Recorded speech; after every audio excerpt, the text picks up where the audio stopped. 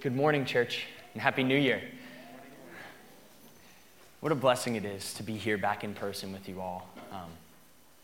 Just worshiping, hearing everybody's voices here together. As we begin this new year, we're going to be starting with a look into worship, what it looks like to worship. And the goal of today is for us to understand as a church that worship is a sacrifice. It's actually a lifestyle of sacrifice. We're going to dive into what that means using Hebrews 13, 15, and 16 as our basis for that this morning. So if you have your Bibles, would you turn to Hebrews 13, verse 15 with me?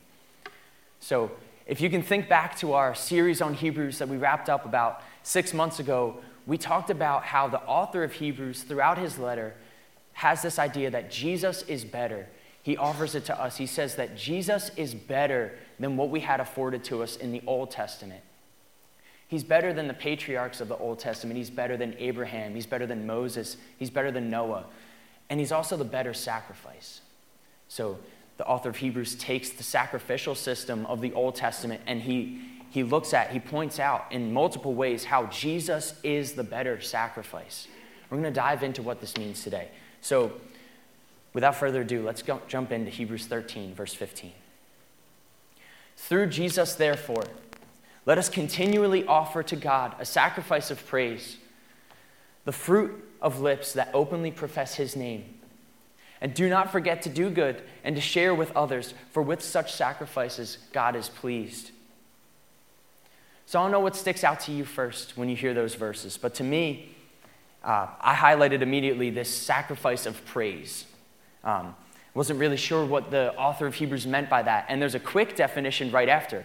See, verse 13 ends with an explanation of the sacrifice of praise. It is the fruit of lips that openly profess his name. And we'll dive into more of what that means in a second.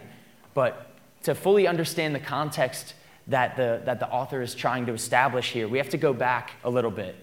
You see, the third word in verse 15 is therefore. And I have a professor at our school that says whenever there's a therefore in the Bible, you have to ask, what is the therefore, right? So let's talk about that.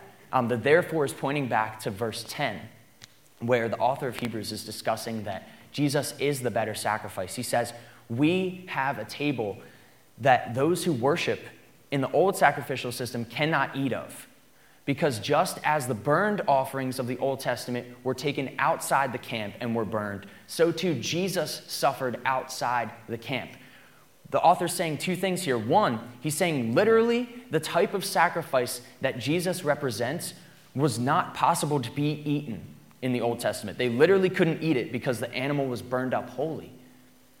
But what's more important to point out is what he is saying is this is the true sacrifice. This is the full promise of the sacrifice. Those old sacrifices of the Old Testament were all pointing to Jesus' sacrifice. Because when those animals were burned up, that paid for sins momentarily. But what needed to happen? Eventually, the Day of Atonement would come again, and they would need another sacrifice. And what we have afforded to us today is an everlasting sacrifice in Jesus Christ. That's what the author of Hebrews is saying. He says we have an everlasting sacrifice, a true promise of payment for sins in Jesus Christ. And he doesn't stop there. He takes it one step further, and what he says to us is we follow Jesus into that sacrifice. We follow Jesus into the sacrifice and the death that he paid for us, for our sins. We follow that with our lives. So, worship is a sacrifice. Our worship today is a sacrifice, and we don't naturally apply those two words to each other. I think in today's modern context, we don't quite understand that worship is a sacrifice, but for the readers of Hebrews, for the original audience, they would have understood these two words as inseparable. Worship and sacrifice were inseparable. We don't live in a physical sacrifice world. What that means is that there are physical altars and sacrifices that are paid. We don't live in a world that worships that way. But that was actually emblematic of worship. It was an essential aspect of worship in this time. And what's interesting is it caused the the pagan neighbors of the early Christian church to assume that Christians were atheists. They actually believed that Christians were atheists because they didn't understand that you could worship a God without having physical sacrifices, without offering sacrifices to God. And what the author of Hebrews is saying is, and it's backed up by other scripture, what he's saying is, well, we don't have worship without sacrifice. We do have a sacrifice, but it looks different. You see, in Romans 12, this is brought up. Romans 12 says this, "Therefore I urge you, brothers and sisters, in view of God's mercy, to offer your bodies as a living sacrifice, holy and pleasing to God. This is your true and proper worship." Guys, worship is a sacrifice. And the sacrifice of praise can only be offered because the price for sin has already been paid through Jesus. And because of that, what we do is we come before God. We don't offer physical sacrifices. What we offer is his praise. We acknowledge his name. The fruit of lips that acknowledge his name is our worship, and it is sacrifice with which God is pleased. So us, through Jesus' blood, can come to God and say, God, you don't delight, as David said, you don't delight in physical sacrifices. You don't delight in bloodshed. You delight in praise. So we offer to God a sacrifice of praise by worshiping his name with our lips. But he doesn't stop there. Because verse 16 goes on to discuss that if you're worshiping God, if you're truly worshiping God, if his name is on your, then there's a change in your life. That change is verse 16. It says, "And do not forget to do good and to share with others, for with such sacrifices God is pleased." See, we worship God with our lips. But it's the fruit of lips that openly profess his name that is our worship, right? There's fruit. That leads us to our next point, the fact that worship is continuous.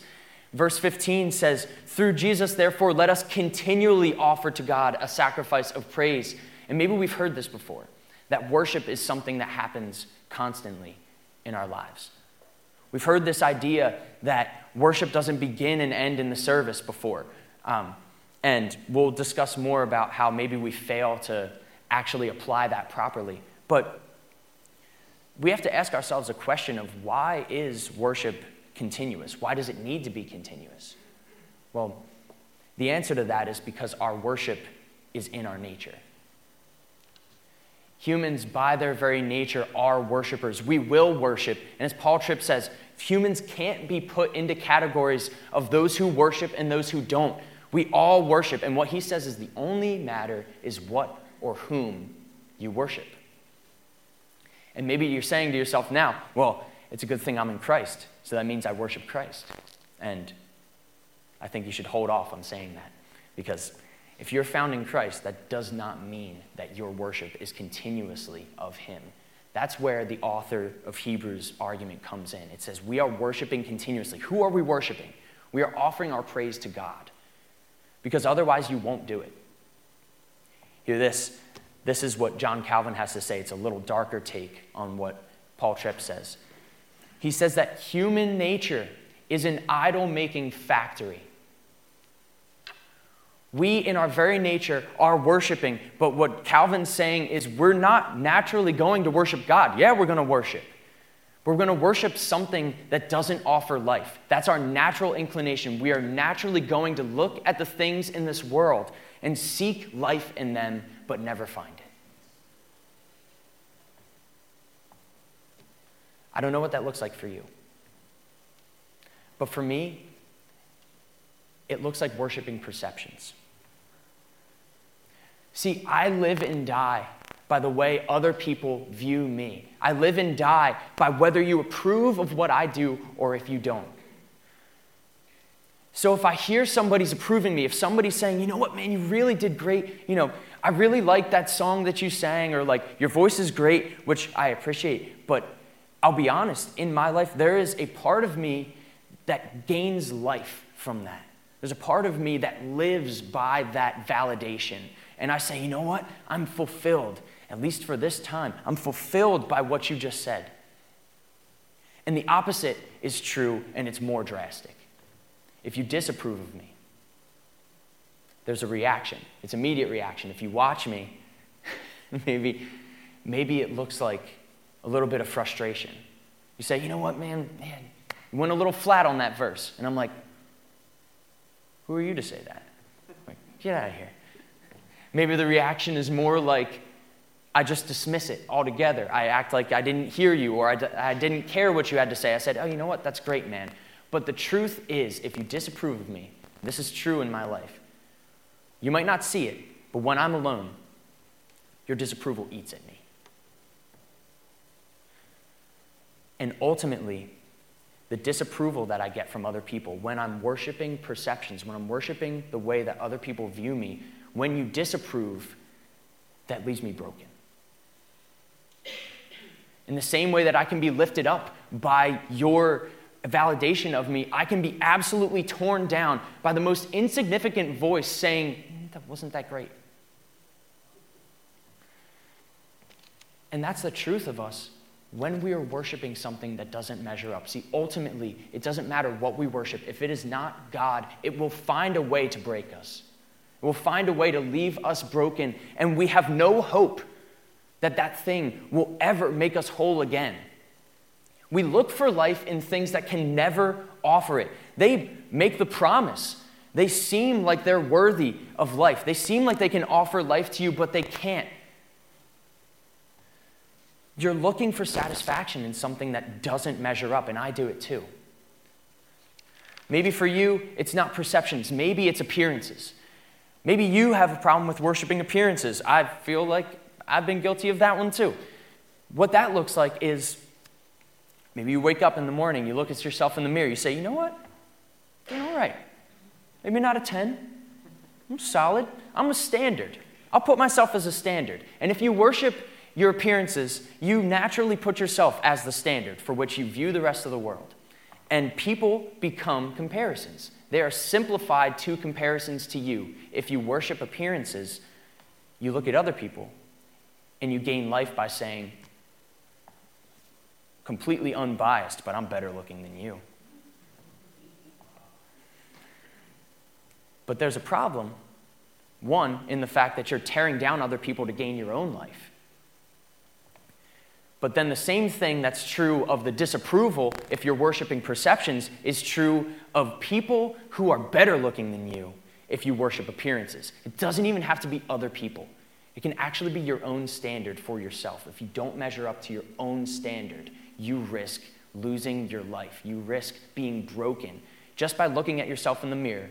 If your hair's off, it can be detrimental. The smallest thing can cause brokenness in us if we're not worshiping something that is worthy of our worship. And it's true. You know it to be true. You've seen this in your life. You've seen how this impacts you. Because we worship, and whatever we worship impacts the way we view the rest of our lives. Our entire worldview is wrapped up in what we worship and how significant we make small things to be in our lives. Things that can never offer life, we look to seeking what we can only find in Jesus, and then we get shocked when they break our hearts. I heard a preacher say once that he's not interested in people's praise, or he's not interested in the way he looks. He was specifically talking about a live stream when he said this. So he's like literally wrapping up both of these things. He's not interested in other people's approval, and he's not interested in the way he outwardly looks. He is only interested in what God wants for his life, and if he has God's approval. And I feel like we can all say that that's what we want. But the bigger question to ask is that what we actually desire? When we're honest with ourselves, do we only desire God's praise? Do we only value the audience of one? Or is that just a nice slogan to put on a t-shirt?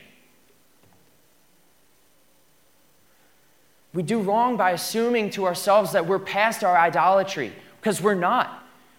We struggle with it on a daily basis, and what we idolize will impact the way we see the world around us. It can't be otherwise. What you worship, what you value in your life will impact the way you see your life. And because of that, we come to our last point, and that's that worship is a lifestyle. Whatever you worship will in some way impact the way you view your life. The way you live your life is impacted by the things that you worship, and we can't see it otherwise. We can't see worship as something that begins and ends here on a Sunday, because that leaves us broken 6 days out of 7. If we think that it's enough to come here on Sunday mornings and worship God for a couple hours and then go into the rest of our lives and worship something that can't offer the life that only Jesus offers to us, we will be broken 6 days out of 7, and maybe even the 7th day as well. We can come here. It's a beautiful thing to be able to come here and worship. We come once a week to be encouraged by the body of Christ worshiping together. But if you think that that's enough to feed you, to fulfill you for your entire life, even just for 1 week, it's not. It can't be enough. That's not what we're offered in the Word of God. We're not encouraged to only engage with Him 1 day a week. The psalmist says, David says in Psalm 1, that the blessed man is studying the Word of God day and night. He is meditating on God's Word day and night. And I know I'm guilty of coming here on Sunday and expecting something so great that it'll impact the way I go out into my life. And just by studying, just by hearing somebody else speak on a Sunday morning, I'm like, you know what? That's enough encouragement. That's enough motivation for me to go out into the rest of my week and do the things that I should do. And you know what that is? That's just motivational speaking.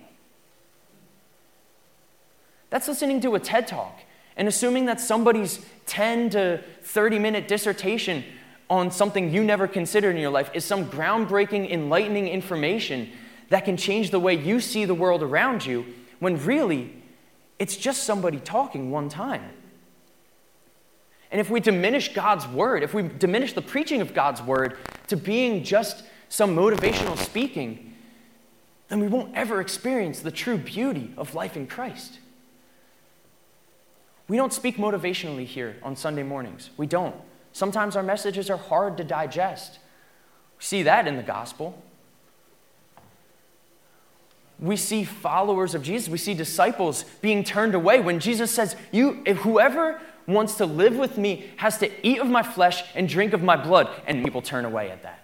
It is a hard message to digest. It's not easy and it's not motivational, but it is good, and it's the only good thing. You see, our worship is a lifestyle. It is a daily decision to praise God and not the things of this world, because there is one who is worthy. And that's Jesus. What you worship will come out in your life. If you worship perceptions, people are only judges.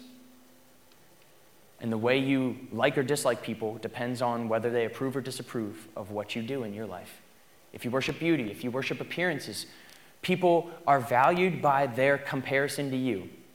You respect people who look enough like you that you're like, all right, I'm on par with them. But people who are lesser than you, you look down on, and people who are greater than you, you lose your life from. And if we worship some moral or even a political ideal, we create in-groups and out-groups based on a line drawn in the sand that might change tomorrow. Something that in no way has biblical basis, maybe even applies the Word of God to its arguments, but really isn't valuing Christianity at all. And we ignore the call to pursue love, to pursue people, to pursue peace. We ignore that call because we stand on some ground that is shifting beneath us. What I'm trying to get at here is that if you worship something in this world, anything you worship aside from God seeks to divide us.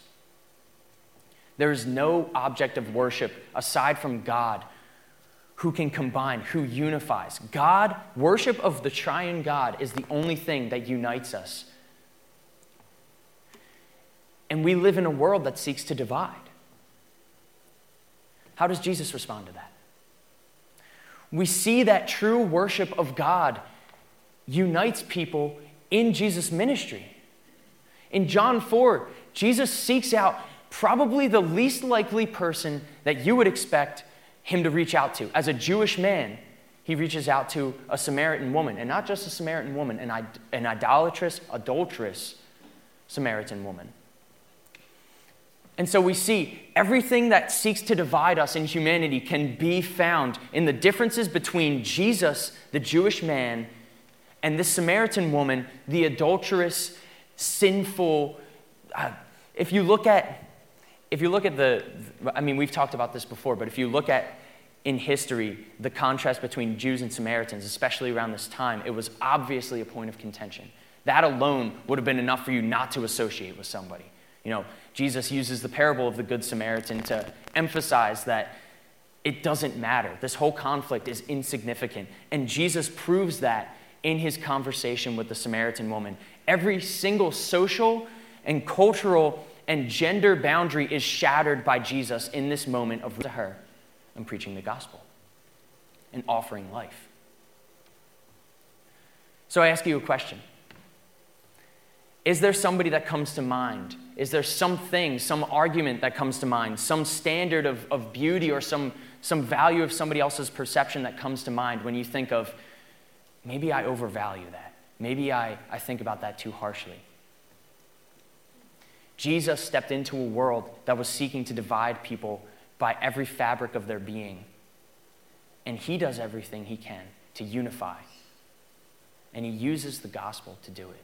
That is the only message that can unify. Worship is a lifestyle, and our worship of God is the only worship that can unify. That is the essence of verse 16. Hebrews 13:16 is all about your reaction, your response to the life you find in Christ. It's a reaction to the worship that we offer through praising God naturally flows into our everyday lives. And that's what verse 16 is saying when it says, "And do not forget to do good and to share with others, for with such sacrifices God is pleased." See, the author of Hebrews does not say God is pleased as soon as he says the words, "Offer to God praise with your mouth." And with that worship, God is pleased. He declares that God is pleased with your worship only after he discusses how it impacts your daily life, because that is the true nature of our worship. It's not something that we can come together and do just here on Sunday morning and then go out into our lives and hate our neighbors. Right? We know that to be true. This is only a small part of our worship. Our praise to God is amazing and it is desired from him, but it is not the only part of our worship. We need our worship to influence the rest of our lives. And if you think that praise to God is enough, James has something for you. See, James writes to us and he declares that if you believe but have no deeds to supplement it, your faith is dead. And he's not saying that our faith alone leads us to salvation. That is true. Our faith comes first and works flow out of it. I don't want you to come away thinking that you need good works to be saved. You don't. But what he's saying is your faith can be called into question if it is faith alone without works. What he's saying is your faith is dead if it doesn't influence the way you live your life. Verse 19 is pretty harsh. He says, demons believe there is one God and shudder. So if we believe there's one God, great. You're on par with demons. And in verse 26, he says, like the body without the spirit is dead, so too faith without works, faith without deeds is dead. And every single one of us is found in that place. Every single one of us has fallen short of true and proper worship to God. We have not offered our lives as a living sacrifice that is holy and pleasing to God. We are found dead in our pursuit of things of this world, looking for the life that can only be found in Jesus. We believe that in them, we try to convince ourselves that in these things of this world, in the things that we experience, we can find life. But ultimately, we know before we even try it that they can't offer that. They might promise to offer life, but we know even before we try it that they can't. They can't measure up. They won't offer us life. An atheist moral philosopher by the name of David Foster Wallace, he says it this way. He says and this is crazy and it's beautiful and it's so true. He says that anything in this world that we worship will ultimately leave us broken. This is somebody who does not believe in God. This has been revealed to somebody who doesn't believe in the death and resurrection of Jesus. He says that anything in this world that we worship will ultimately leave us broken and empty. And with that, he argues that that's why humans need gods. That's why we invented gods, is his argument, because we found that the things of this world weren't worthy of our worship. They left us broken. He says, that's why we invented gods. And he lists Jesus in a laundry list of other gods that we can choose to worship so that we can be fulfilled with things beyond this life. And he's so close. But you see the problem with that. And the problem is this. There was no laundry lists of gods that walked into the death and darkness of our world and shined a light. There's no laundry lists of gods who are the Word of the Father God made flesh, who knows what it's like to struggle with the things of this world like we did. He knows the temptations of this world. There's no laundry list of gods who walked through the temptations that we experience and was found blameless. There is one who suffered and died on the cross, one who paid the price for sin, one who was resurrected to offer us the true everlasting life that we sought after in the other things of this world. There's only one, and his name is Jesus.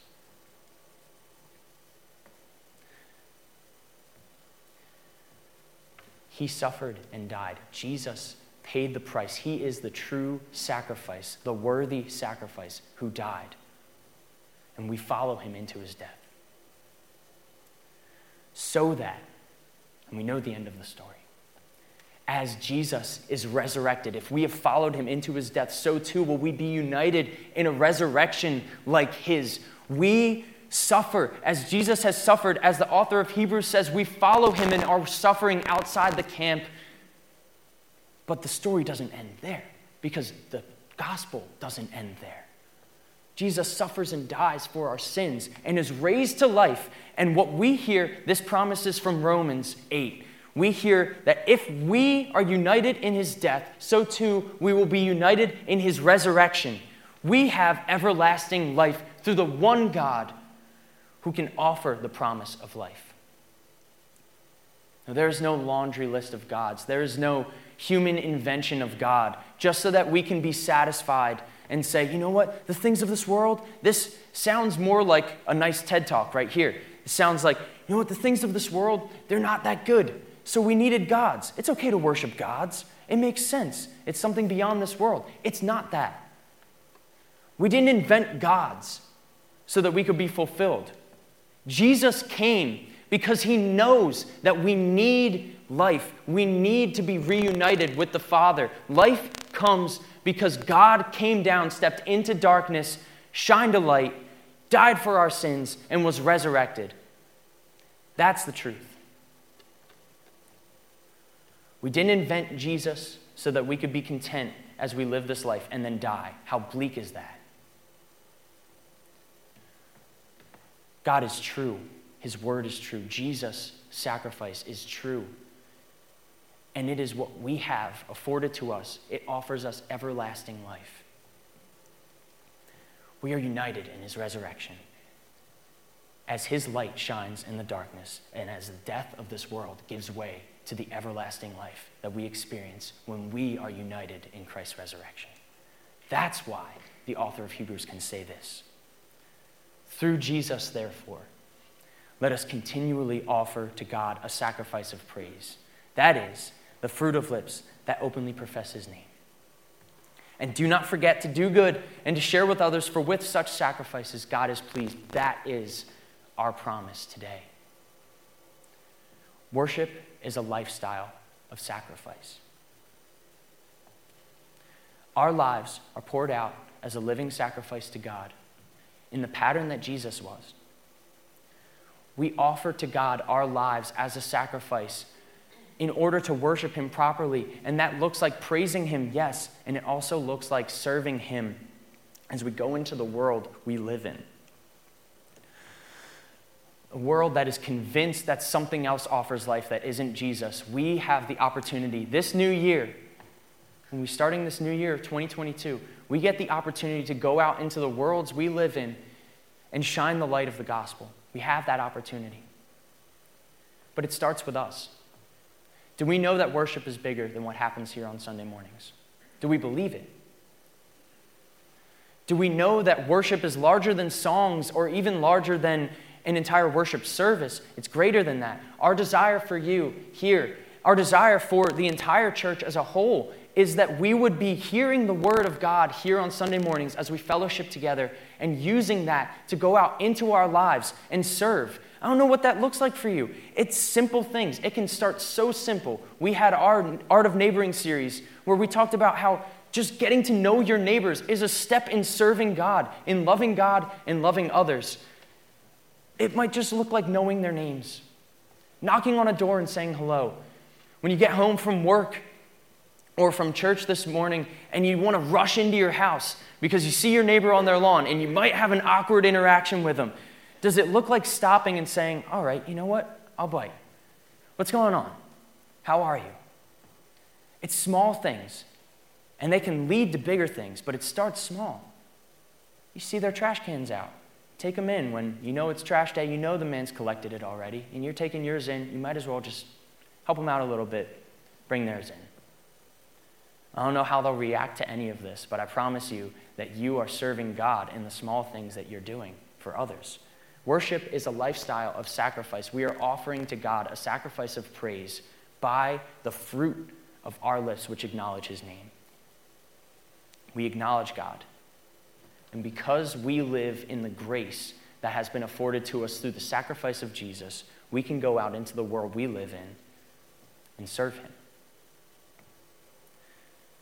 So as we wrap up this morning, I just want to give you an idea of how we use this, how this truth that worship is a lifestyle of sacrifice infects the way that our worship team and our worship program is run here. Our goal at Hope is that everything runs intentionally. We try our best, and we faithfully pursue not doing anything just off the cuff. We do our best to make sure our services are intentional as we welcome ourselves together into the throne room of God. So what worship looks like on Sunday mornings here at Hope Community Church is primarily we seek to teach the gospel. We seek to tell the story of the gospel through our songs. And right now we have a 4-song set list, so this works out perfectly. I've been mentored in the idea that there are really 4 types of worship songs. And we have a plethora of beautiful songs that are being written and have been written, whether that goes back to our hymns or whether it's a contemporary worship song that was written yesterday. We have a beautiful combination of worship songs that offer the story of the gospel through singing. And by the grace of God, the church is pretty familiar with a lot of these songs. We have a large playbook to run off of.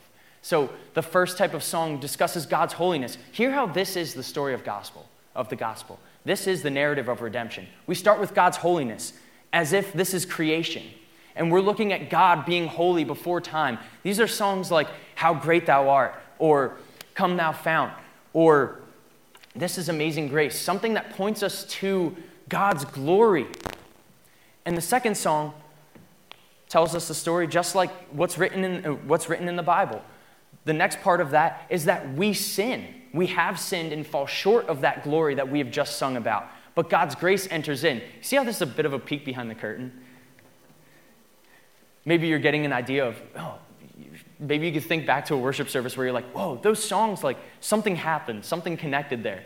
This is the secret.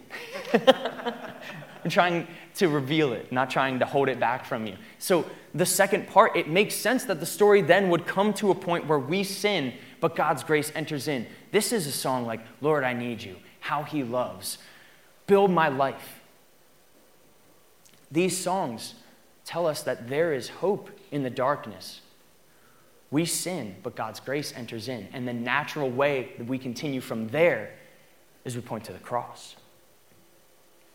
Because God's grace enters in through Jesus' payment on the cross. And Amazingly, by God's grace, we have an amazing selection of songs that tell the story of the cross. What happened when Jesus paid the price for sins? I can give you 20 songs that tell that story. Today we sang Jesus Paid It All, and how true, how simple, and how complex that truth is. It is the cross written in song. And that leads us naturally into our announcements and the sermon and what you hear, what you gain from what the message that we have prepared for you, that God has prepared for us as a congregation, comes after we look at the cross. And what happens after the service is we sing one more song. And that song is a response. It's a response to the cross. It's a response to the gospel. And it's also a response to the message, because prayerfully, every time we deliver a message here at Hope, it will tell the story of the gospel. And it better connect. It better connect with the meaning behind the gospel. So we are responding with our last song with a reaction to the gospel and a reaction to the message that has been delivered. And our reaction to hearing a message about what God has done in our lives is a natural celebration. It's a celebration of everlasting life because, like we said, we are united in Christ's death. We are united in his resurrection. So our everlasting life is rooted in celebration. And that's beautiful. And that's why we leave here celebrating God. We do our best to show you what the truth of your life found in Christ is. And now I want to mention that just because we celebrate doesn't mean that every song that we leave here with is going to be peppy and the most ultimate arrangement with electric guitars and flaring drums that you've ever heard. A lot of times it does do that. A lot of times we do celebrate with a loud song that's exciting and gives us energy as we worship God. But sometimes a true look at our reaction to God is solemn. Sometimes it's simple and it's looking to God and saying, you are worthy. You have paid the price for sin. That's what we're going to do as we invite the worship team up in just a second to lead us in one more song. Today, we're going to declare that worship is something that we can't do on our own. If you think that leaving here today, you can go out into the world and do it well on your own, I can promise you that you won't make it to Monday without recognizing that you have fallen short and worshiped something else. God goes before us. What's amazing is we need God to worship God. And he's not shy in telling us that. He has gone before us in every single way. And he says, come follow me. I have given you an example. We have a perfect example in Christ of how we ought to live a life that is sacrificial to God. It's amazing. God has offered us everything we need to live life in godliness. And we get to go out this week trusting that he has that prepared for us, trusting that he is the one that sets our vision. He is the one that is the only praise in our hearts. He is first in our hearts. He's our King reigning in heaven. And he is the only one found worthy of our worship. Do we believe that this morning? Jesus is the only one worthy of our worship. We get to go out from here and proclaim that good news to the world around us. Let's pray. Oh God, you are our one good sacrifice. Jesus, you are the one true sacrifice. You are the perfect sacrifice for sins. There's nothing else we can do. There's nothing we can do to unite ourselves to God. Jesus, you are the only way to the Father. We thank you for your sacrifice this morning. And we pray that as we go out into the world, though we know we will fall on our face, inevitably we will fall short of worshiping you. Would you point us back to yourself? When we fall flat on our face, when we look up, would you be able to help us recognize that your hand is outstretched to us? And in the ways that we fall short, you are there to help lift us and guide us towards you again. So we love you. We want to worship you truthfully. We want to worship you with true and proper worship. As we declare your name and as we live our lives in accordance with what you have said for us, what you desire for us. In your name we pray. Amen.